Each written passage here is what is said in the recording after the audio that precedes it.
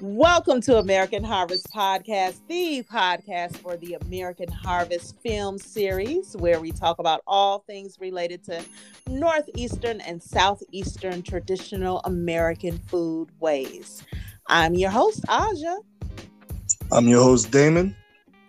And Stel Walker is our guest today. What's up, Stel?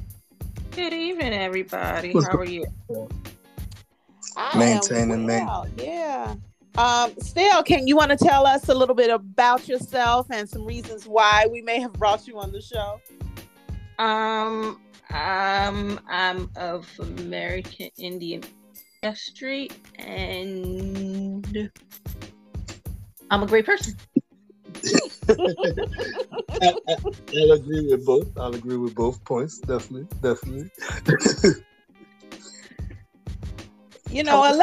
Let's dive into it. Let's go straight for it. We want to talk about on this episode, we want to talk about DNA, genealogy, and all of that good stuff.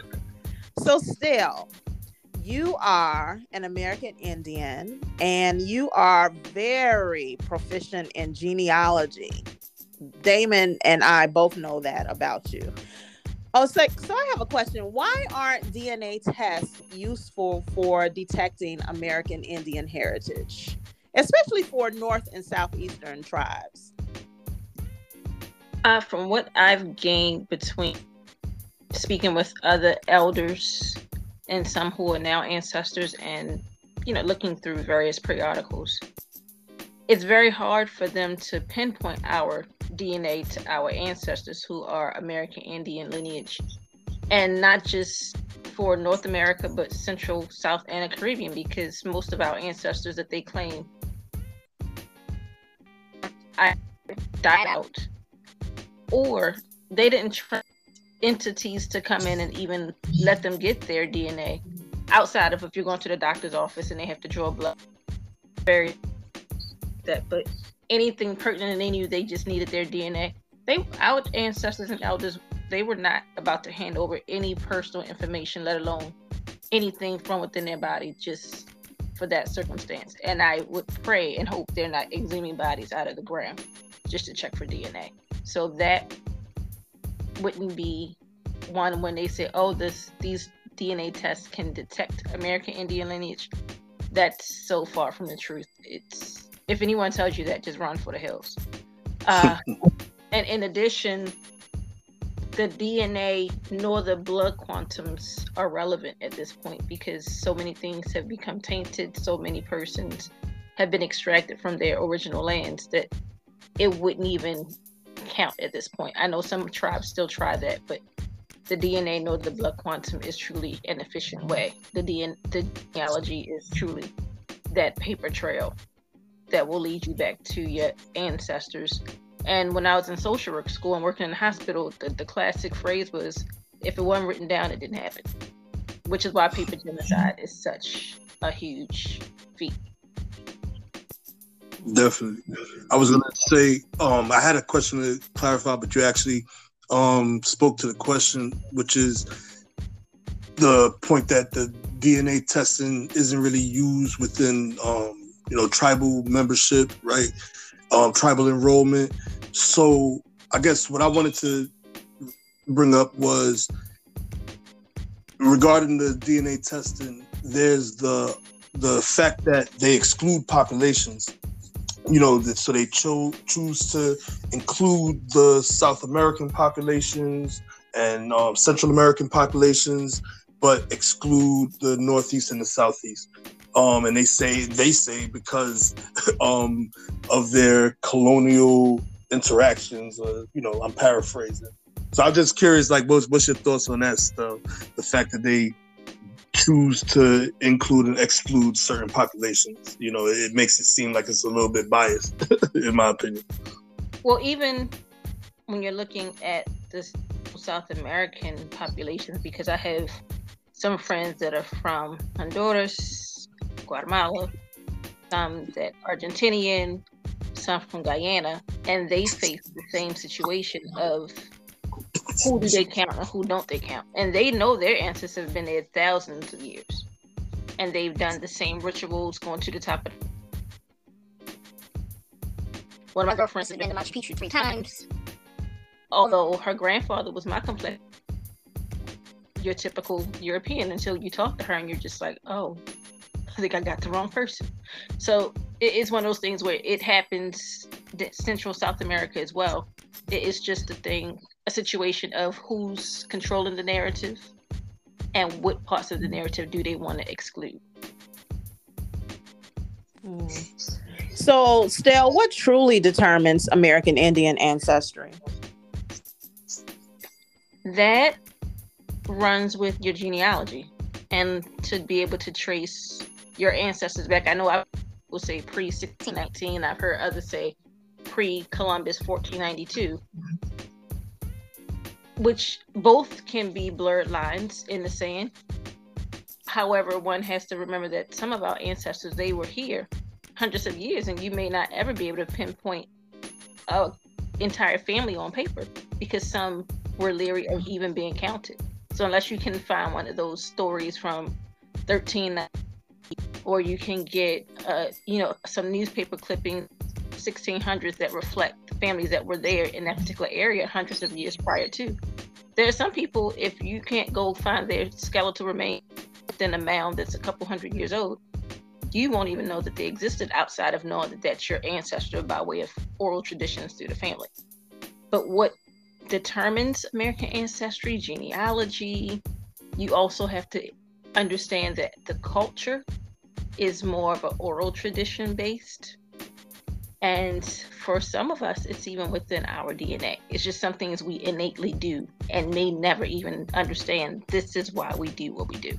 This is why I gravitate to trees when I go to a park. This is why certain animals just come into my presence when I'm walking through, certain pathways.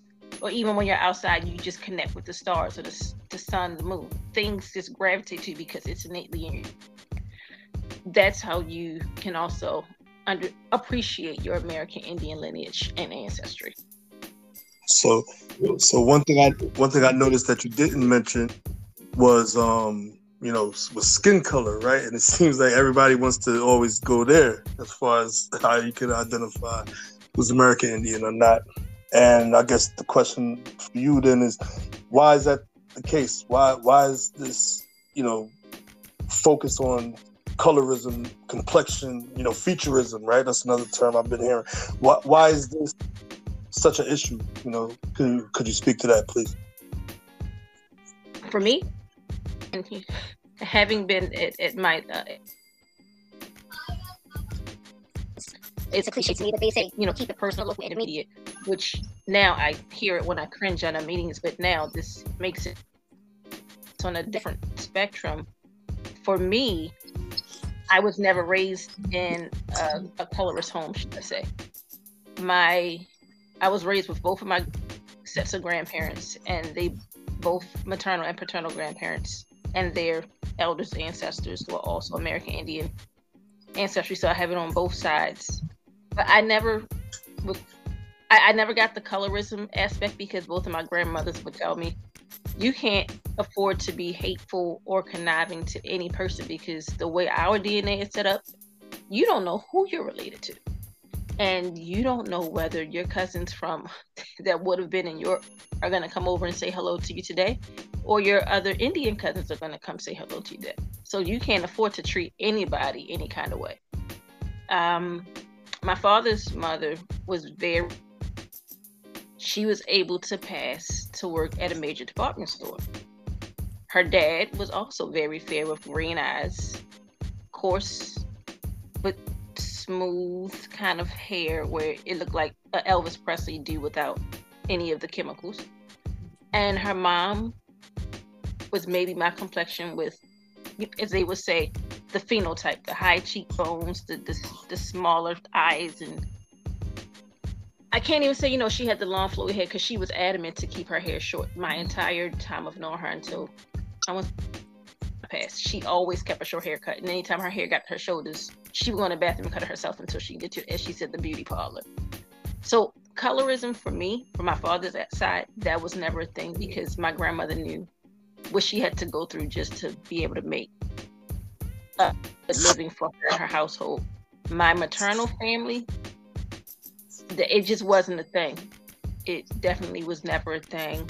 My maternal great grandmother died from a seizure in New York because she was very fair, but her daughters were all 3 different shades. And because she spoke a language other than English, they didn't know what she was. So instead of rendering aid her presentation, because she had her 3 daughters, they let her die. And both of her parents were just as tawny or swarthy or copper color as the crayons that show fit. But her daughter, she came out very fair, and her 3 daughters were all 3 spectrums on different aspects on the rainbow. So both of my grandmothers taught me very early on, what you look like has nothing to do with who you are. And you couldn't even say in our house, you couldn't say black, you had to call them by whatever skin tone. So I never had aspect. Even, and I know that some people talk about, hair texture and looking like, my maternal grandmother was very Indian copper colored, very, a good golden brown. And her hair was just as smooth and silky and straight. And her hair was so straight, she tried to put a jerry curl in her hair to make it not so straight. But you could clearly look at her and be like, yeah, mama's definitely, Indian. But it was never a situation of phenotype for us. It was always know who you are, know what we taught you are, and you walk in that manner, and that's how you're going to carry yourself and present yourself, and that's how you're going to treat people. Stel, you brought up hair texture a little bit, and there's this thing amongst people where they say, okay, well, my grandma had long Indian hair or whatever, but just because somebody has, say, maybe short, coarse hair, does that make them any less Indian? No, in a lot of the historical tales from the Europeans, not necessarily the first context, but a lot of the Europeans, they talk about, the person's having coarse, curly hair, or the typical, I won't say typical, but the go-to from the Bible, hair coarse like wool or curly like wool. So our ancestors on this land had hair, and I'll just put it like that, they had hair. There was a specific hair type. Not one tribe had a designated hair presentation. And I truly think a lot of that hair emphasis came after you had a lot of those admixtures to come in. So it was more of a, you get the lighter Europeans come over, and once they start to intermingle, the hair starts to get less coarse sometimes and less curly sometimes. And I think that's where it came in. However, both of my grandmothers both had very straight hair, but my father's mother was just like her mom. She was adamant to keep it short because she refused to have long hair. I don't know what it was about them having long hair. They refused to have any hair past their ears, let alone to their shoulders. And after my paternal grandmother passed away, my father's sisters took the same stance. And they used to, as he said, the long flowy hair. Yeah, after my grandma died, they did the same thing. And they refused to wear their hair too long. There's people see my hair, I don't people touch my hair. So I don't know what it is on the opposite side, because most people say they want the long flowy, and they were just the opposite. And my mom's mother did the same thing a couple times. The long straight down the back and all that good stuff. And when she would get tired of it, and she would go and get it cut. And she went and got what is it, Damon? A number 1 or Caesar? She got one of those. Yeah, it's a number 1. Got those a couple times. Now I did it just because I just wanted to cut my hair off. But my grandmother, she was like, "It's hair." I'm tired of people asking me about it. They were not on that hair kick whatsoever. So I think I was fortunate in that regard. But I get it from easy when they get to talking about it, I just walk away. But I've seen it and I've been victim of it. But luckily, both of my grandmothers and great grandmother that I got to know, they were very adamant about not sticking to those Indian I guess, what's the word I'm looking for? The typical Indian look. Yeah. They didn't have that assumption of look, because you could look at them and tell, but they just refuse to play into the playbook. Yeah, I totally get it. My experience too, you know, I was fortunate to not have to deal with those things, but in society, you know, they brought it to us. You know, we talked about the genealogy. We talked about the genealogy aspect earlier, and I guess the question now is, how do you feel that genealogy helps someone determine their American Indian ancestry? How is that used the most effectively to help someone determine their American Indian ancestry? Through genealogy? Yeah, using genealogy. Yes. To me, that's probably gatekeep. That's probably for a gateway, because not only can you see, and you're working backwards, you're doing like backwards mapping, but you can see where your ancestry comes in. You can see a lot of those admixtures. And when I say that, just those persons, you know, that are coming from other spaces and places that marry into the family. But then you also get an appreciation as you're digging through these family records. You get to look at maps of year 2, 3, 4, 500 years back. You get an appreciation for where your families immigrated to, because we know that there were, you know, not only just the American Indian slave trades, the other slave trade. Our ancestors, they migrated quite often to other areas, whether it was for safety or for commerce. And a lot of times the men would go back and forth. And a lot of these times, what they would consider the European expansion. Our ancestors were on boats and ships long before technology took way. So we can definitely track a lot of that.